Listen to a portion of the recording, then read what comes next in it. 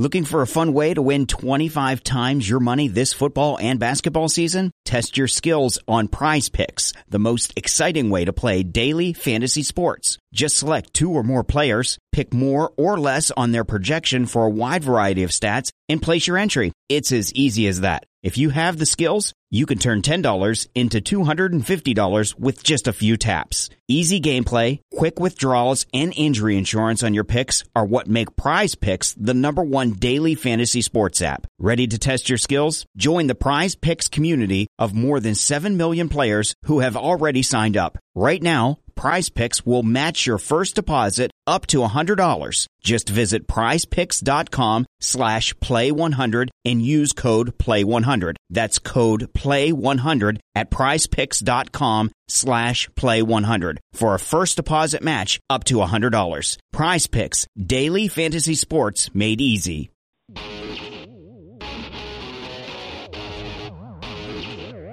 It is SNY.TV's The Juice on the Cuse Podcast, covering Syracuse basketball, lacrosse, and football. Today on the Juice on the Cuse podcast on SNY.TV, we'll be talking about a big win over Wake Forest and a look ahead to the remainder of the regular season. I'm Wes Cheng, and I'll be joined later by Brad Bierman, and our guest today is former Syracuse guard Brandon Reese. Brandon, really appreciate you coming on the program. How are you today? I'm doing great. Tired, but, just reminds me of a 5 a.m. workout at Syracuse University, so it's bringing me back to old times. And speaking of Syracuse, we'll get you started on this one. You played at Syracuse from 2008 to 2012. Hard to believe it's been 10 years since your Syracuse days. Catch us up on what you've been up to since then. I know, 10 years. Can't believe it.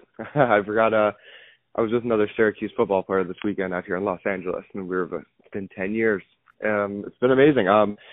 My dream was to play professional basketball, and after Syracuse, I took a chance to go do that, and I went to go play in Israel, and for 2 years after that, I bounced all around the world, playing in professional and semi-professional leagues, Ukraine, Poland, Holland, Canada, the ABA, and I never got hurt until then, and once I finally got those big injuries, it was like, okay, time to step away. Took some time coaching, got to coach in Kuwait, got to coach and train players from all around the world, turned some into some professionals.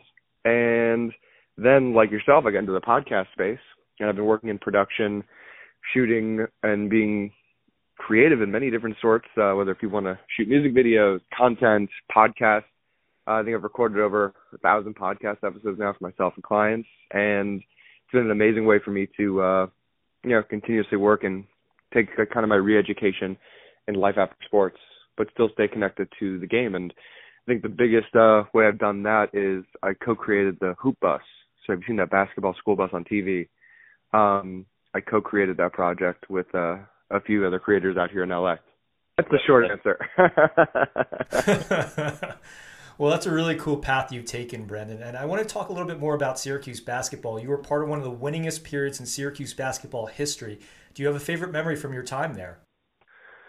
Ooh, I'd say I'll give you 2. I'll give you one was like a personal, and that would have to be first time playing Madison Square Garden.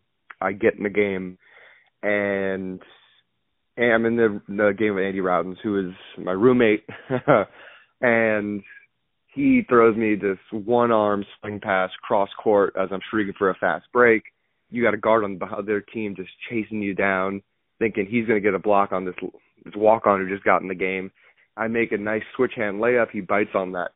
The switch hand thing, I'm going to go to the left. I go to the right. I get to score at Madison Square Garden. The fans go crazy, and you get to score a basket in the biggest arena and most famous arena in the world. Your first shot and your first time there. It is, definitely a memory you can go back to and smile about that. And then team experience was just every road game, you go on a road game and you get a big win. And back when we were still in the Big East, or we'd have some crazy out-of-conference tournament or game in Memphis or in Kansas at the NCAA All-Star, not All-Star, but the Hall of Fame they have, and you're beating Kansas in Kansas City. And just it's such a big team, like solid experience and growing experience, from the culmination of practice to go on the road and beat somebody together. You can't get a better bonding experience with your teammates and your coaching staff. than a big road game like that. Brandon, let's talk about the current team. They're obviously not getting the wins at the same rate as they did when you were there. Your teams were ranked number 1 while this team is struggling to stay around 500. Why do you think they're struggling so much right now? It's a difficult question, but I can definitely attest to what we had. And, what we had was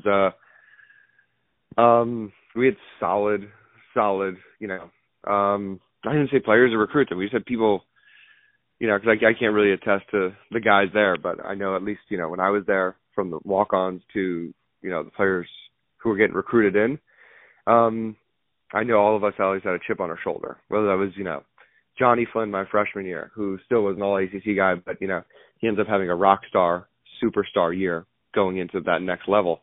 We had a different coaching staff then. We had Coach Boeheim, we had Mike Hopkins, Rob Murphy. Who else did we have there? Fleeting. It's been 10 years. But then, you could say it's the transition over into the Big East of the ACC, but it wasn't like the Big East was a cupcake division back then. Really hard to put my finger to the exact reason, but it's something that comes with time. Maybe it's not the right chemistry of the players that are clicking in the way to overcome those obstacles and odds, because basketball is such a game of runs. And, whether it's bad luck or bad fortune, what was it, 2 years ago, Buddy gets hot. Buddy really turns some heads, and, we have a nice Sweet 16 run going into the NCAA tournament. It's tough to say, and you don't want to negate any of these guys or players, but, maybe there's just not that one go-to punch, go-to guy that we haven't had in all those other years at this point now. So, and then also, like most teams, and, you're playing against a lot of genius coaches, a lot of genius other players. They figure out your strategy. They figure out what you do well. And we do a lot of things pretty consistently over the past 35, 40 years at Syracuse. So, if you don't continuously pivot on that, people can sniff it out. They can figure it out. And if you don't pivot and change that strategy, they're going to read you every time. Brandon, all that said about the struggles, that Wake Forest game was really impressive. Syracuse knocked off the 17-4 Deacons 94-72. How important was that win, and can they carry that momentum the rest of the year? It's massive. Especially with the NCAA, it's all about getting hot at the right time. You can see that with different playoffs in different sports.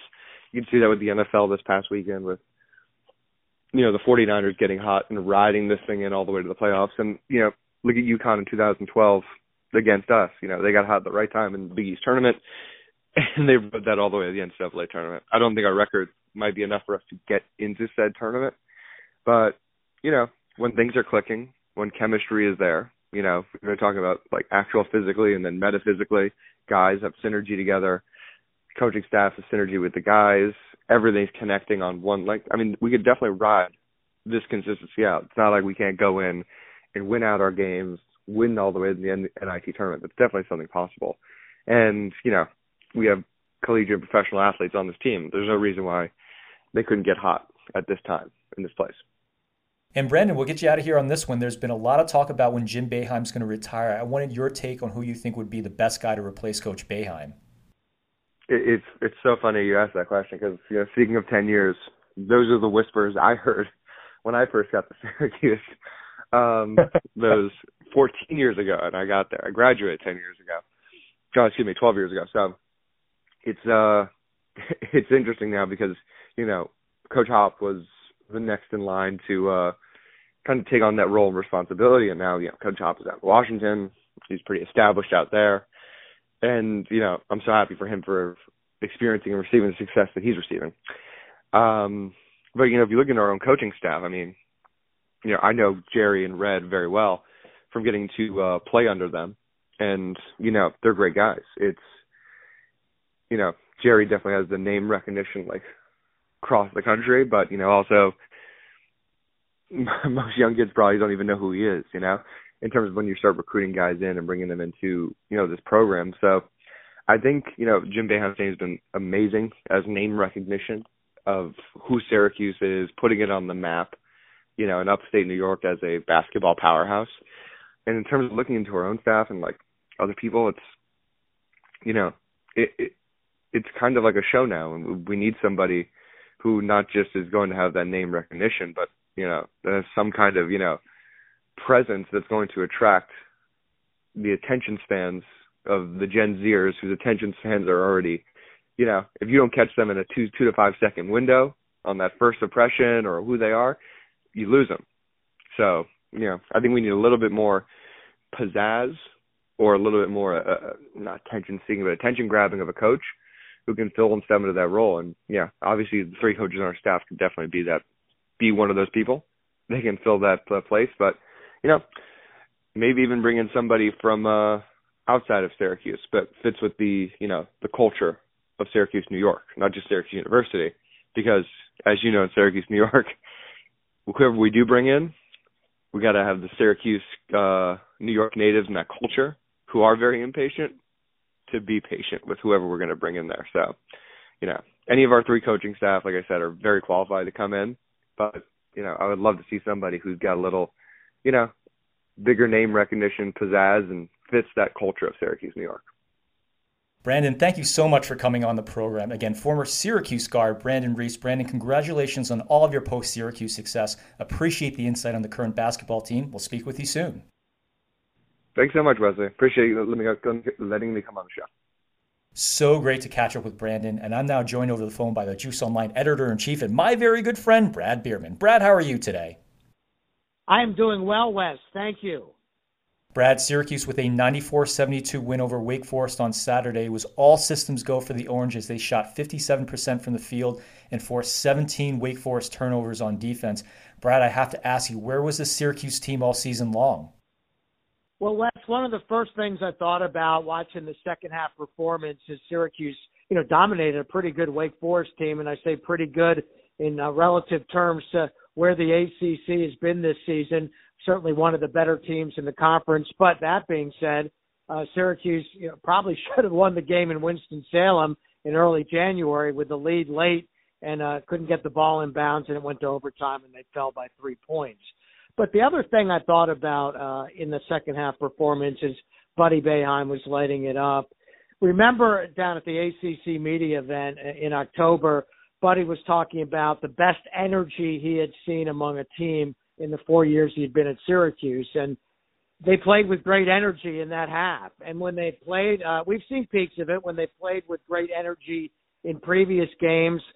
Look, late in the overtimes against Indiana in the Dome and the Challenge game, and coming back in the second half to win at Florida State, just haven't been consistent enough. And again, the ACC is relatively, even in the middle teams this year. It's surprising that teams can't win at home and win on the road, and then vice versa. So we've seen this version of the Orange this year. We just haven't seen enough of it, and that's why the team's still under a game below 500 heading into February. Brad, we've got 10 games left in the regular season, and Syracuse has an opportunity to make up some ground against the lower-ranked teams in the ACC. Do you see them making a push and finishing above 500? I kind of break the final 10 regular season games down this way, Wes. You have the games against starting with NC State, then Louisville, twice against Boston College and Georgia Tech. Well, I look at those 5 games, and you really got to sweep them to be where you want to be, to have a shot at some more momentum going into the ACC tournament, and keeping thoughts alive that they could put some games together in that tournament. But you certainly also want to look at finishing with a winning record. Then it's the other 5 games: at Virginia Tech, at Notre Dame, home against Duke, at North Carolina, and then the finale against Miami. Can you win 3 of those 5 games? But that's also taking into account they may not sweep the first 5 that I mentioned, because we've seen the different nature of this team sometimes game by game. The second half performance against Pittsburgh, you're saying, that's kind of rock bottom for this season, then come back and have a very impressive second half against Wake Forest. So that's where I kind of look at it. Are we talking about 6-4, 7-3 in the final 10 games? If you're going 5-5, then you really have a tough hoe to make sure you have a winning record to even keep NIT hopes alive. And Brad, we're right at the end of our show. Your closing thoughts. My closing thought, Wes, revolves around an ode to the National Letter of Intent Signing Day in college football. That's coming up. This is the first Wednesday in February, coming up in midweek this week. And I look back fondly on that because back in the pre-internet days, when we were working with different sports publications in our career around the country, it was such a big day for the team publications covering Florida, Notre Dame, Texas, even Syracuse. All the major schools always looked so much forward to the first Wednesday in February, the National Letter of Intent Signing Day. Of course, that's now all changed here in the 2020s. We have the early signing period that's been a couple of years now in December, which takes a lot of the attention and the luster off of the first Wednesday in February. And, of course, the biggest thing in college football now is the transfer portal. And that's extending the recruiting to where programs are going after players that have played for, 1 or even 2 years of college football. So just wanted to have a reminiscing about the great old day. It's still there. Of course, Syracuse will be in the hunt for more recruits to join the program on the first Wednesday in February, the National Letter of Intent Day, but it's certainly not as significant as it has been in the past. Brad, my closing thoughts are on Tom Brady. Multiple reports stating that the GOAT will retire after 22 seasons in the NFL, an unprecedented 7 Super Bowl championships, 5 Super Bowl MVPs, and 3 NFL Most Valuable Player awards. The Syracuse connection? I always think back to September 12, 1998, when Syracuse went into the Big House and knocked off Michigan 38-28. Donovan McNabb threw for 233 yards and 3 touchdowns, outdueling Brady, who threw for just 104 yards and an interception. Things have obviously gone much better for Brady since that game, but congratulations to him on an incredible NFL career. That's it for us. For Brad Bierman, this is Wes Chang reminding you that by simply adding a ponytail, a man can remove up to all of his credibility. You've been listening to the Juice on the Cuse podcast on SNY.TV, and we'll see you next time. This has been the Juice on the Cuse podcast, part of the SNY.TV audio network. Why? If you have T-Mobile 5G home internet, you might be hearing this Why? a lot. Why? Every time your internet slows down during the busiest hours. Why? Because your network gives priority to cell phone users. Why? Good question. Why not switch to Cox Internet with 2 times faster download speeds than T-Mobile 5G home internet during peak hours? Okay. Stop the whys and visit Cox.com/5G home for details. T-Mobile prioritizes certain T-Mobile phone users over home internet users during times of congestion.